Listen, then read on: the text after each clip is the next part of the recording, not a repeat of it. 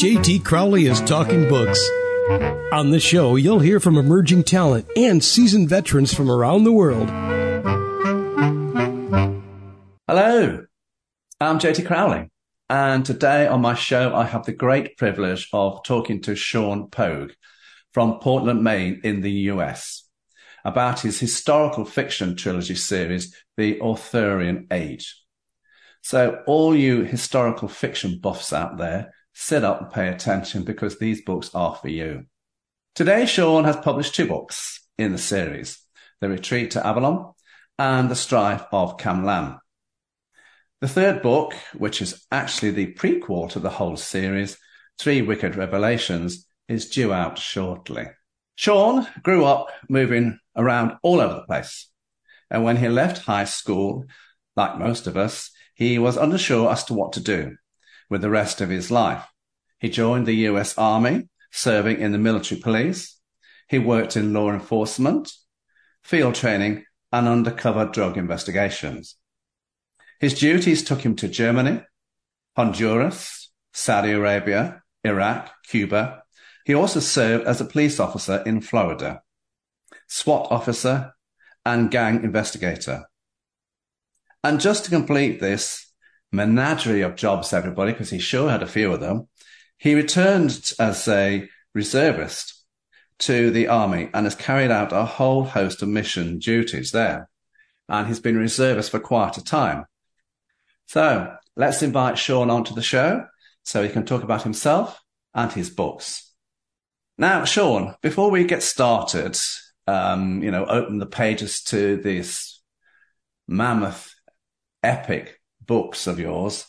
Can you tell everyone a little bit about yourself and why this fixation with historical facts, fictions that led to these series? Well, you did a pretty good job describing a good chunk of my life. So getting towards the historical fiction side, I've always been fascinated by the more obscure eras of history, like the so-called Dark Ages of Britain, archaic Greece and the Greek Dark Ages, Sumerians, Hittites, Indo-European culture, things we don't know a lot about. And it may be related to my past as an investigator, but I like putting together the clues that we have and to get a plausible path from A to B. And that's part of how The Retreat to Avalon came about. Ah, well, let's open that book, The Retreat to Avalon. This is the first book here, everybody.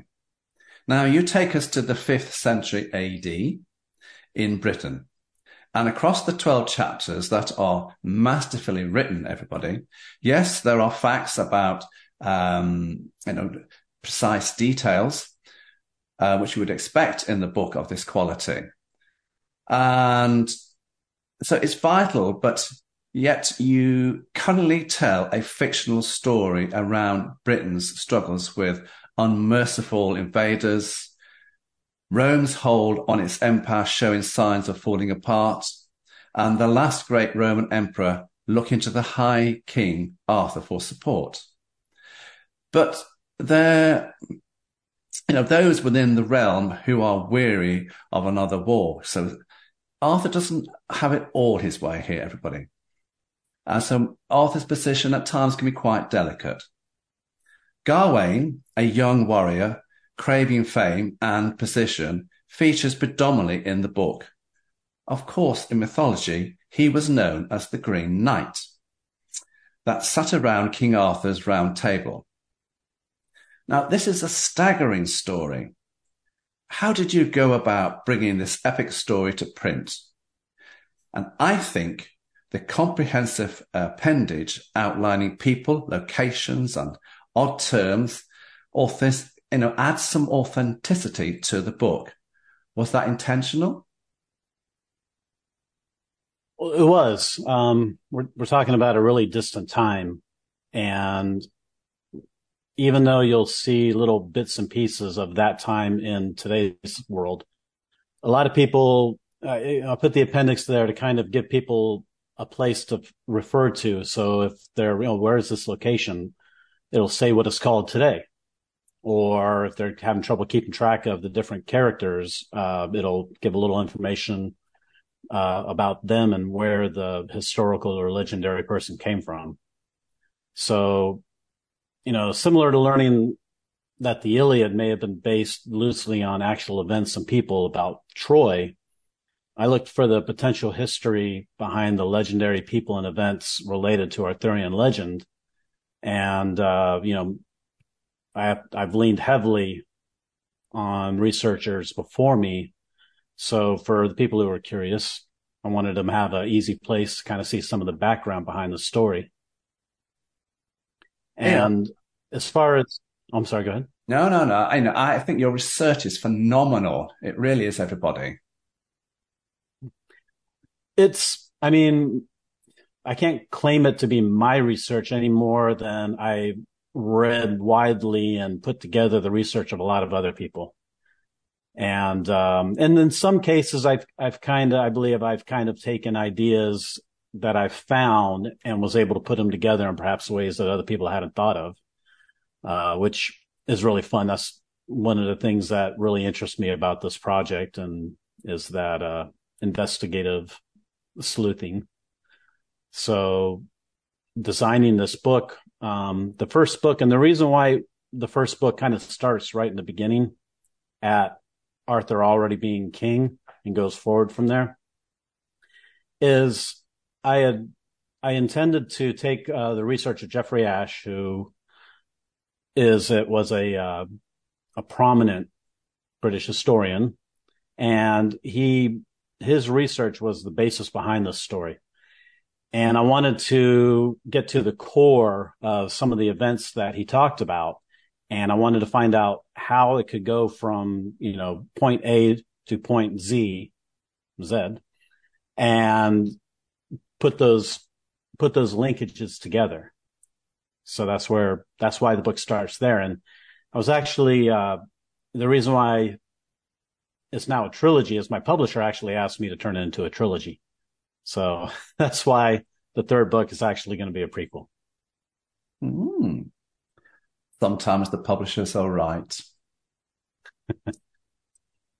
Now, when I look at chapter 2 and 3, Sean, I was fascinated to see that the storyline within this section of the book is built upon a primitive game of rugby involving hundreds of men making up village teams, chasing and fighting after a wooden ball referred to as the cryopan. Of course, a lot of prestige is attached to sporting events like this, with fierce rivalry, be it at the heart of the game. Pride was at stake, and Gawain knew this. Gawain's father has returned, Gear, back to the village from Old Cult. And he's got some worrying news is on the horizon.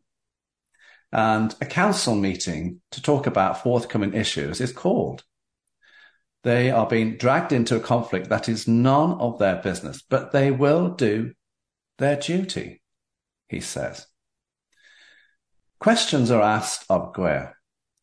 Why are we getting involved in wars and battles that we do not threaten us and are not on our shores? The Saxons, the Pits. Sean, what's the overriding storyline of these two chapters? Who is Rigotamus and the Vesi? Well, the Rigotamus is Arthur, and Rigotamus was a Brittonic term that meant highest king. That becomes Riothamus when it gets translated to Latin, where that term is known in some Roman records that we have. Because most of the Britons would have spoken Brittonic, which was a Celtic language. They would have most likely referred to him as Rigotamus. But when you get over to Gaul and France, that area, it was still much more Romanized. So they would have probably said it something more like Riothamus. The Vesi, that is a term at the time that's closer to what they would have said than Visigoth, which is how we know the Germanic tribes that was taking over Spain and France at that time. But So the storyline. chapter, No. So that's as best, but the storyline of the game I found absolutely fascinating. Well, one of the things I wanted to do with the book is immerse people in the Dark Ages, or this what they call the Dark Ages, but this time period that a lot of people don't know about. It wasn't plate armor and tall towers; it was chain armor, chainmail, and wooden castles on hilltop fortresses, and the Koreapan game is something that was likely played around that time. There was old versions of what became eventually things like soccer and rugby and things like that, football, and there was variations of it in Wales and Scotland. And so I wanted to use it as an opportunity to kind of bring out a little more detail about Gawain and develop him and show that, okay, he's got some potential here as a leader. Now, I didn't tell you this, but where I come from, there's a little village. Well, it's a small town called Ashbourne. And on Shrove Shrewsbury, everybody, there is a football game. And it involves hundreds of people. There are those that go in the upper team, those in the lower team. And it's all about fighting and chasing for the ball, which is just tossed into the main arena. And it lasts for hours. And the winners are those who actually manage to find the ball and drag it up to their side of the town. So when I saw this, it reminded me so much of the game that we have in Ashbourne on Shrove Tuesday. All the shops have to get boarded up because there's hundreds of people going round chasing a ball. That's exactly what that came from. And it is. When you look at the history of that game, it went back to medieval time. That's why I thought I'd bring it up, everybody. Full of useless. I'm full of useless information, but there you go. Sean, let's continue to give the audience a glimpse into this book of yours. So let's go to chapter 7.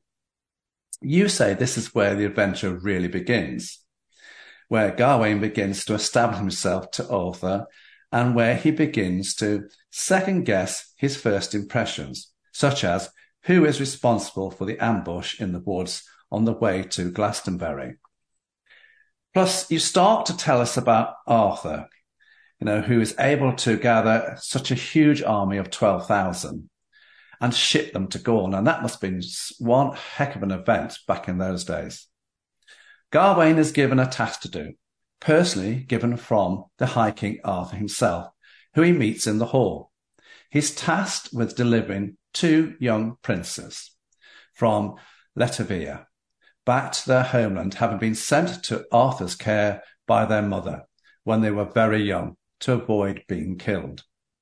Plus, being tasked with being responsible for delivering a message to Arthur's mother, Iegona, and informing Gwenin to send the fleet. For me, the events going on here are captivating. Would you care to tell us a little bit more about these details, the storylines here, the scenery, the history? What's going on here, Sean? This was it's where the reader gets to really meet Arthur for the first time. They do. And it kind of establishes a little bit of his character and his motivations for why this is happening. The story of the princes from Latvia, they're there to link some of the legends of Arthur that happened in Brittany, which is what Latvia becomes.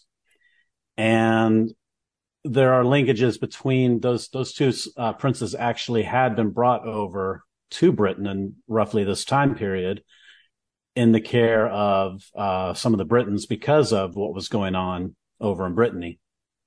And so I take these little snippets of actual history and legend, and I start stringing them together, and it actually surprised me how easy it was to line these storylines up. So then, Melwas, he's an interesting legendary and potentially historical character, and he is introduced in this because he's going to be a bit of an important character in book 2. Then going to Tintagel, that lets me kind of introduce some of the complications in Arthur's life, such as his mother, and also links that bit of Arthurian legend to the story. It just gives you a little glimpse of, okay, there's something in the background here. And more about that is definitely going to come out in the 3rd book, the prequel. So then, and of course, Gwenwyn leading the ships. I had to come up with a plausible idea of how, in this time period, somebody would move 12,000 soldiers from Britain to France. And we have this record from Roman records of Riothamus, who came by way of ocean to Bourges in France with 12,000 troops. So we know that this happened. There's some disagreement about, what it really means, what they were saying. But if you follow what they say, he came by way of ocean, then somehow there were ships involved. So this is the beginning of how I begin describing how that occurred. I wondered how. Now you know. Now, when I look at the book, Sean, I agree with you. Chapter 9 to 11 are quite in depth. These chapters are. But it's where, this is where the war, as you put it, begins in earnest. You reveal the details of the campaign and those involved. And of course, these events are predominantly historical events, and the characters are historical people. This is the part of the book that is central to historian Gregory Ashe's thesis, that the later legends of King Arthur stem from these pivotal events. Talk to us, Sean, about the people and the events unfolding here in this part of the book, and who is Geoffrey Ashe? Well, Geoffrey Ashe, he's, as I said, he was a prominent British historian. He passed away last year, and he was actually given the MBE by the Queen for his accomplishments. And the research that he did pointed towards looking at the oldest records that we have. Everybody is familiar with the King Arthur from the romances, the French romances that came out of the later Middle Ages. Lancelot, the betrayal of Guinevere, the Grail, things like that. But that doesn't really feature in the original Welsh legends and in the actual history behind those legends. And I wanted to really bring out into the story and dig into where those stories came from and how they could have some seed of truth in history. So Geoffrey Ashe, one of the things that he showed was that in the earliest legends, Arthur is said to have gone over and conquered France and the Roman Empire, and that's where a lot of his fame came from.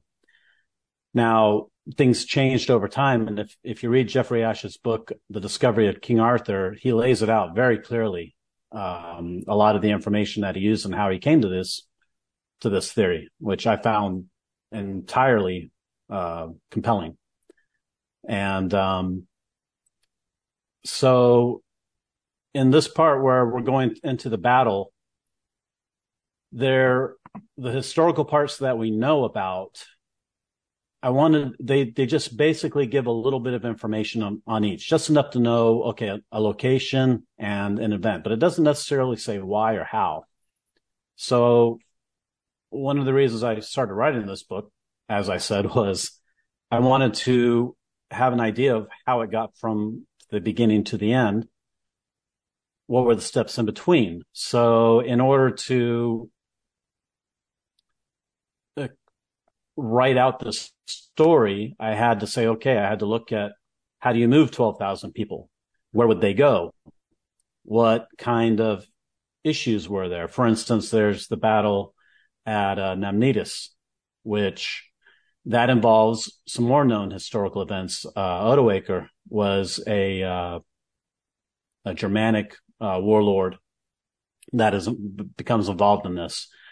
And the way things lined up in some of these historical records, I was able to start connecting dots, and all the way from Britain to the Loire Valley, to Bourges, to the battle at Diols, and then the retreat to Avalon.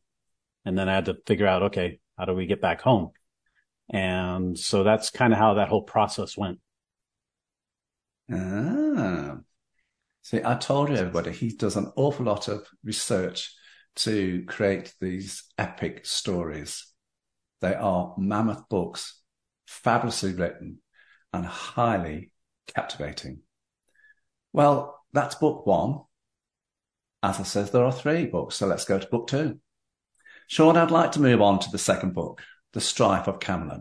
For I feel we've given the audience enough of a taster, so we're going to move on. Now, Retreat to Avalon covers a period of a year, but the second book takes us on a journey over the next 20 years, which ultimately brings us to the battle, the last battle, that is, of Arthur's reign. Historical and potentially historical events play a significant part in the eventual emergence of England and Wales as we know them now. The Britons were very often uncooperative when it came to comprising. In actual fact, they were stubborn sometimes and difficult to manage, and those in authority struggled in Arthur's golden age to maintain some kind of cohesion, grudges and politics as usual getting in the way. Plus the Anglo-Saxons weren't exactly playing ball. Now these books clearly demonstrate your passion for this historical fiction area. Why did you choose in this second book to concentrate on historical people and events in a time period of 20 years? And do you think this book will capture the imagination of historical fiction buffs and spark more interest into the legends of Arthur? I certainly think so. But do you? No, thank you. The Strife of Camelot it covers 20 years, because rather than focusing on the thesis of Geoffrey's, the battle in France, it follows on to what happens after that. And there's 2 other battles that are key to this. And one of them is the Battle of Mount Badon. And that's actually a known historical event. It's referred to in the only surviving written document we have from somebody who was probably contemporary with Arthur, and his name was Gildas. He was a monk. He's also a character in the book. And then the Strife of Camelot is said to be Arthur's last battle. In the romances, it's all about Mordred being his son, incestuous son. It's a bit different in the early Welsh legends. They weren't said to be related. They weren't necessarily said to have even been fighting each other. They have a very cryptic passage in a history by Nennius that says, this year, the Strife of Camelot, in which Arthur and Mordred perished. So where we get some more clues, though, are from these older Welsh poems called the Triads. And in these poems, we have little snippets of what you can tell are very old uh, clues in history. The bards and the druids had pretty much disappeared by this time, but the bardic tradition of telling history through song and verse, it continued for a long time. And it's probable that the triads, or these poems grouped in threes that describe events and people, that because, in order to pass on memory, this mnemonic device makes sure that details go forward in time longer than they would when you don't have, a society that writes down a lot. And so some of these clues that go into the strife of Camelin about how especially that last battle came about, it was really fascinating to kind of put those together. And so once again, we're following this chain of events that goes from the battles in France to this major battle at Baden, which is known to have been a crushing defeat for the Anglo-Saxons, to the Battle of Camlan, which is kind of considered the end of Arthur's golden age. And it's within less than a century that the Britons really begin losing grasp of Britain. Fascinating. Isn't this book fascinating, everybody? Wait till we get into this one. Let's open the book, Sean, and head to a selection of chapters that will give the audience an overriding sense of what this book is about. The first 4 chapters, as far as I can see, are all about routine, day-to-day planning strategies. So chapter 4 for me was interesting. I loved the sketch of the boat at the head of the chapter here. Here we find Gawain and his wife Rhiannon journeying back home to Old Clut via a boat's trip on a merchant's vessel with a young prince. And of course, travel in those days would have been very difficult and dangerous. So my question is, Sean, why is Gawain returning home? Where are you taking the readers here? And what event is on the horizon? I don't want to spoil the event on the horizon because it's a big deal. Yeah, Alan, he travels south because there's what could be considered a state event, the funeral of one of the most famous Britons that we know is actually a historical person, Ambrosius. And he is still technically a part of Arthur's war band, but he's more trying to stay home and lead his life with his family. He's very conflicted. Going home after this event, things change, and it changes the trajectory of his path and of his family. And that brings him fully into dealing with the world of Arthur and the British kingdoms and concilium that are the concilium is the collection of British kings that run southern Britain in the areas that used to be Roman. We have these old records of the Britons that they say that Arthur, with all the kings of Britain, fought these certain battles. Well, Britain was not one nation in this time. The Roman provinces at the time there was 4 or 5 of them. And then when Roman left, they started breaking up. For a time, certain areas would stay Roman while other areas broke away and reverted very quickly back to their Brittonic Celtic cultures. And so as we get into this time period of Arthur, that process is pretty much completed. There's some Roman areas left, Romanesque, but it's the strife between the British kings and their tribes and this constant bickering and inability.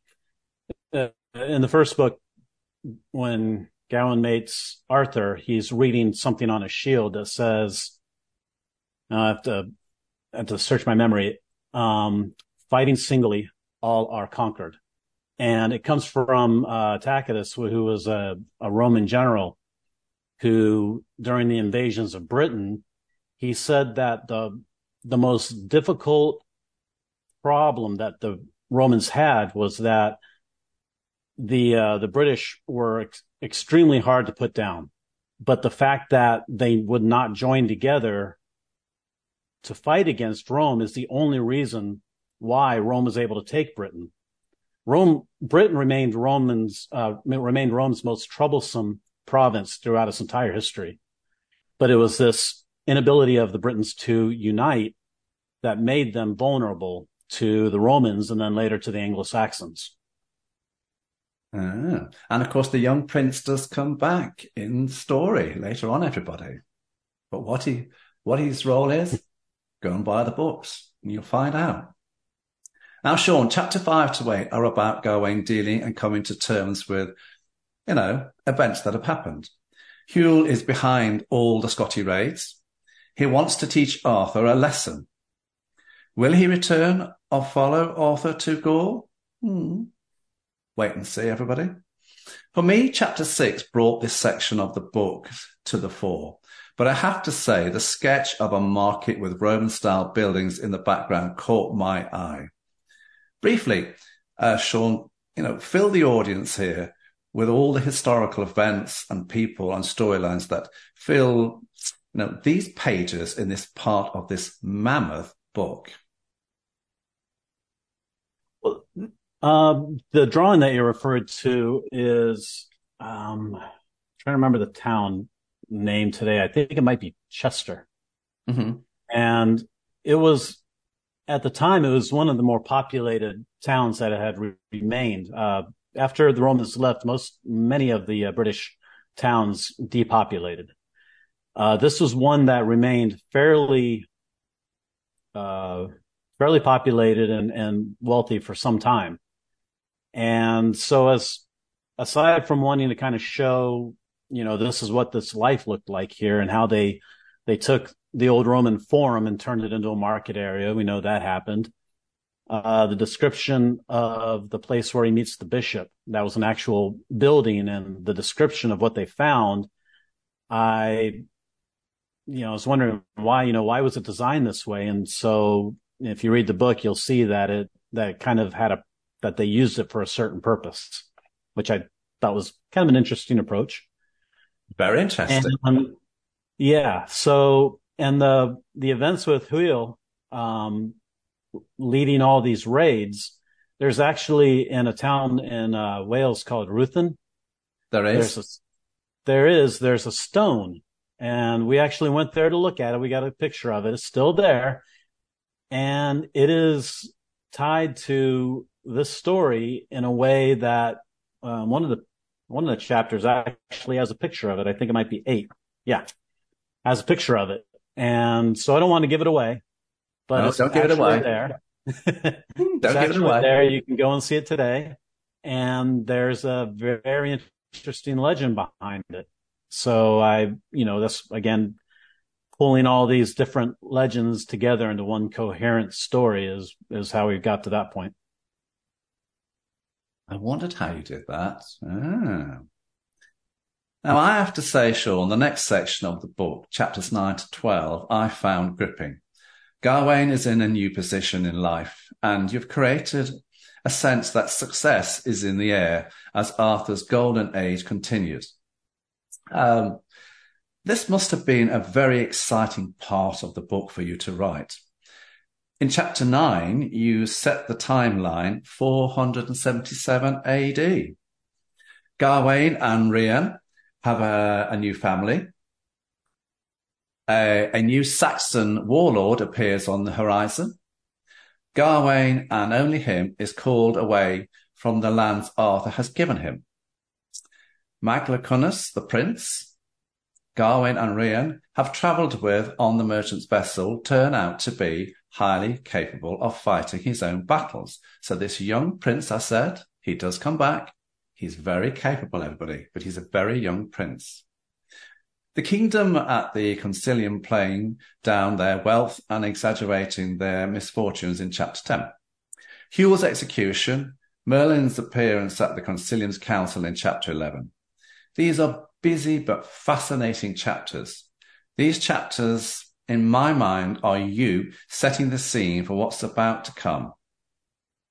Talk to us about them, and what can the reader glean from them? What can the reader pick out between the pages here, Sean? Well, this is, in the beginning, this is leading up to the Battle of Mount Badon, which according to Gildas, was the greatest battle of the Britain's time period, had the most effect against the Anglo-Saxons. In 477, the Anglo-Saxon king warlord Ella is said to have arrived. So I start tying together his arrival and then this eventual chain of events that leads up to the Battle of Badon. So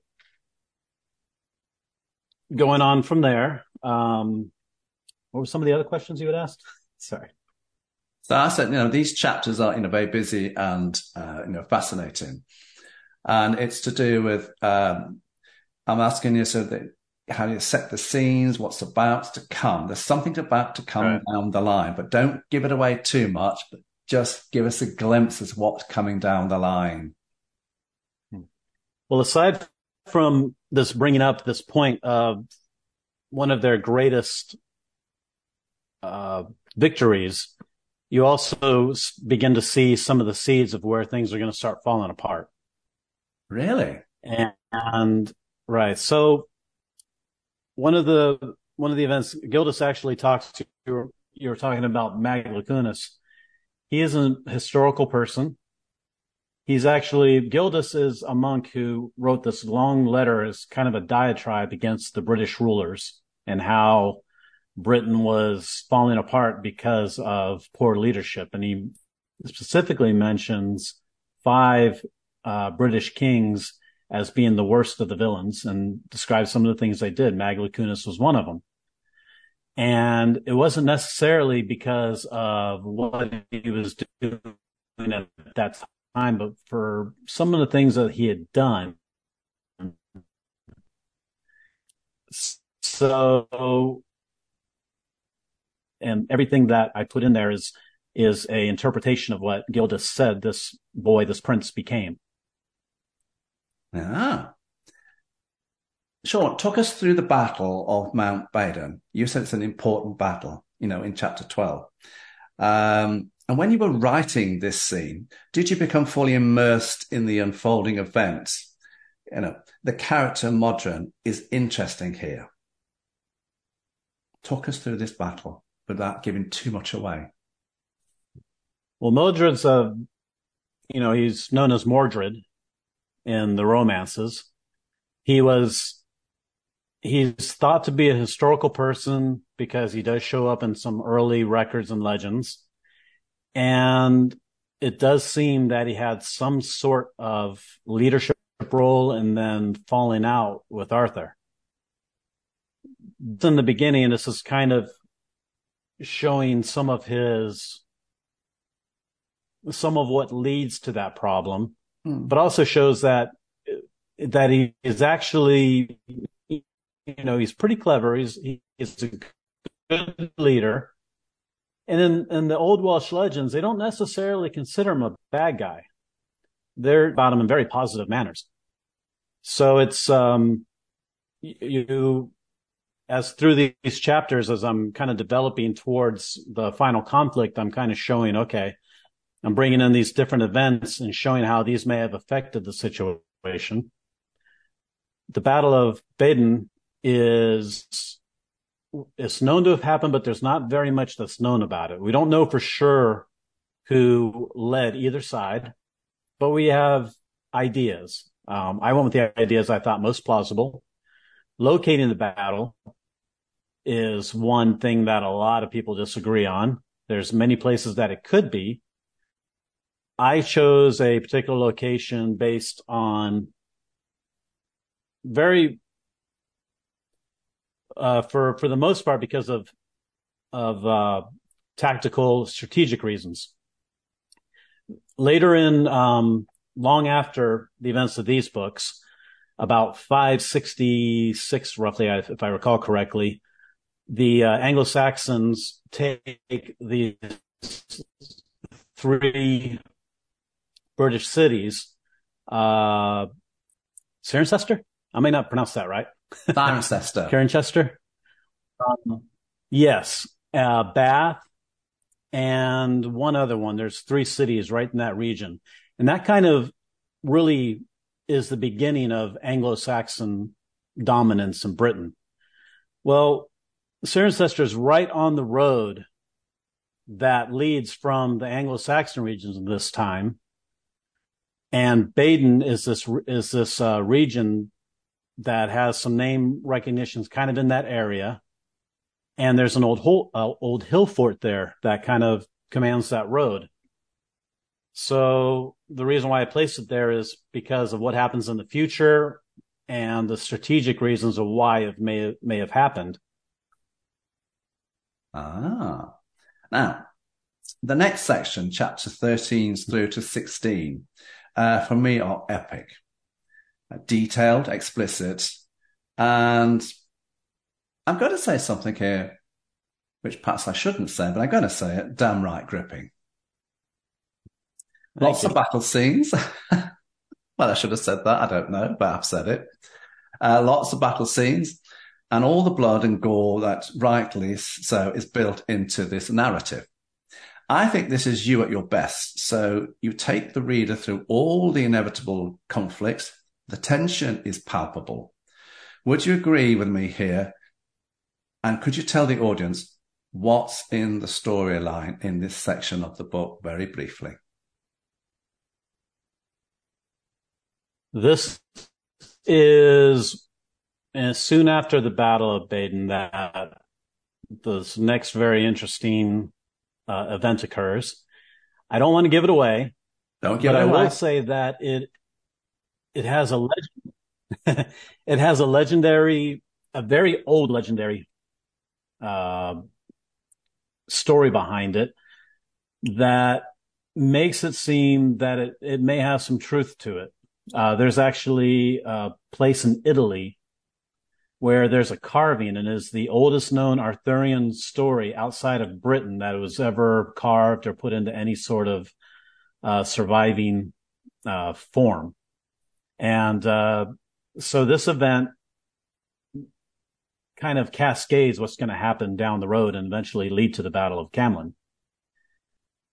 There's some other interesting events that happened in the stories that people are familiar with. The final battle with Arthur and Mordred comes about because Mordred's trying to take over the kingdom and is his incestuous son. There may have been something to the issue of trying to usurp the kingdom. I played a bit more nuance than that through this story, but there's a few events that actually are said in older Welsh legends that actually led to the Battle of Camlan, which the Welsh call one of the three feudal battles of Britain. Reason for it, and it was pretty much destroyed Britain as far as the Britons were concerned. So bringing up to this point in the battle, it's got a lot of spoilers that I don't want to give away. Don't give it away. Pretty don't much give it away. If you want to know what's happening here, go buy the book, everyone. Right. Yeah, pretty much every event is not something that I just invented. It's taken from snippets of legend and put together. Chapter 17 wraps up the story and gives us a glimpse of the world ahead and hints at what can be expected in the third book. Did you deliberately set this chapter out in this fashion? I did. Because I knew I had to go in order to do this as a trilogy, in order to tell the beginning of Arthur's story. After book one, I had to go forward in time to finish that whole process before I could go back and say, okay, this is how we got up to the point of book one. And it kind of shows the fall of of Arthur's golden age. And actually, I used from Jeffrey Ashe, from one of his books, I used a feeling of the situation. And Jeffrey says in his book, King Arthur, Dream of a Golden Age, he says, despite its splendor, King Arthur's golden age is doomed. Like all others, it passes away. There is more here than nostalgia for a glory that no longer exists. There is grief for a glory actively destroyed. Mm-hmm. And I thought that was a perfect description of the story of Arthur. Can't disagree with that. Sean, what can people expect in the third book, Three Wicked Revelations? I understand it is a prequel of sorts, and it takes readers back to the years before Arthur, with Britain's first High King, Poage, and on to Arthur's life to the point book 1 commences. Am I right? That's exactly right. So what's briefly actually goes to a bit before Arthur was born, of the British High Kings after Rome left, a fellow named Vortigern, who may be known to some people. And Vortigern is castigated in later history as the man who opened the door to the Anglo-Saxon invasion. There's a bit more to it than that. And he may be, to a certain extent, unfairly criticized. He was kind of following Roman tradition in some of his decisions anyways. But I wanted to, there's not a lot of stories of Arthur out there that really follow the old legends and the history fairly faithfully as far as Vortigern and up through Arthur's time period. So I really wanted to get to some of these things, and the arrival of Hengist and Vortigern speaking to him and what comes from that, and how Arthur rises from those events. Mm-hmm. And my final question, Sean, is how significant is the mythological figure of Mirrodin? And I do apologize to anybody who's Welsh for my pronunciations here, but of course Mirrodin is Merlin. Throughout the books, you said it was challenging for you to write a magical character in such a realistic way. He's very much a background figure, but as we all know, he plays a very important part in his historical fiction writings of Arthur's legends, the Arthurian age. Talk to us very briefly about the position you've got Merlin here. Merlin is they pronounce it Merlin. But I just say go with whatever sound works for you. Merlin was a fun character for me to write. There's a lot of discussion about whether it was real, how much he had to do with the Arthurian history. The role that he plays could have actually been taken by anybody, but it works extremely well for Merlin. And, at the time they would have believed wholly in magic. I don't want to give away too much about him because he pops up throughout the books at different times, and he seems to know quite a bit. And trust me, I actually have a logical reason for why he does everything. And down the road, I'm thinking I might actually do a book just on his life that kind of shows all the background stuff that he was behind. So we've looked at the books here. You've hinted at what's in the third book. So are there any more books coming down the line? Now, I know you've put a book out recently, Hengist. Do you want to very, very briefly tell us what this book is about? Well, according to early British records and Anglo-Saxon records, Hengist was the first of the Anglo-Saxon kings in Britain. And not of all Britain, but the first of the Anglo-Saxon kings of a small part of Britain. And he's oftentimes thought to be a myth, but there's some reason to suspect that maybe he actually was a real person. And J.R.R. Tolkien actually believed he was, because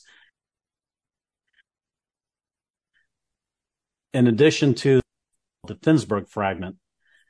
And those two refer to a particular battle that this Hengist was involved in. And in the Tolkien's book, Finn and Hengist, he kind of describes and explains a lot of the background to this.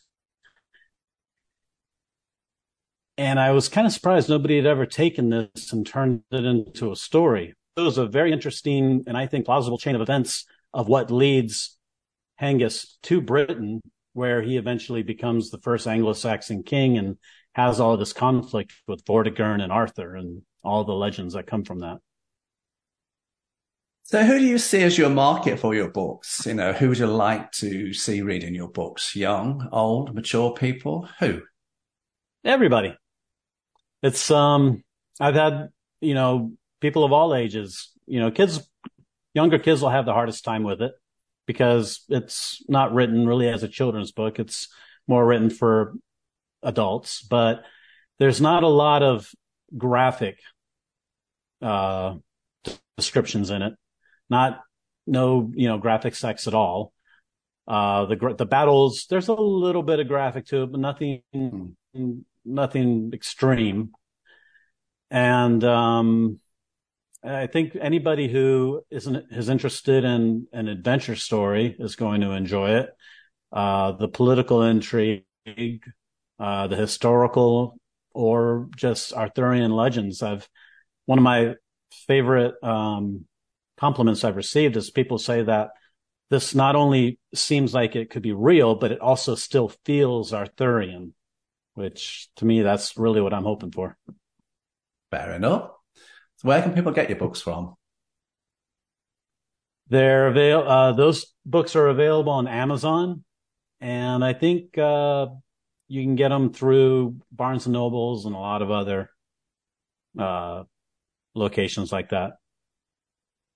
There you go, everyone. Sean Poage, thank you very, very much for talking to me today on my show, Talking Books. Sean Poage, everybody. Thanks for having me.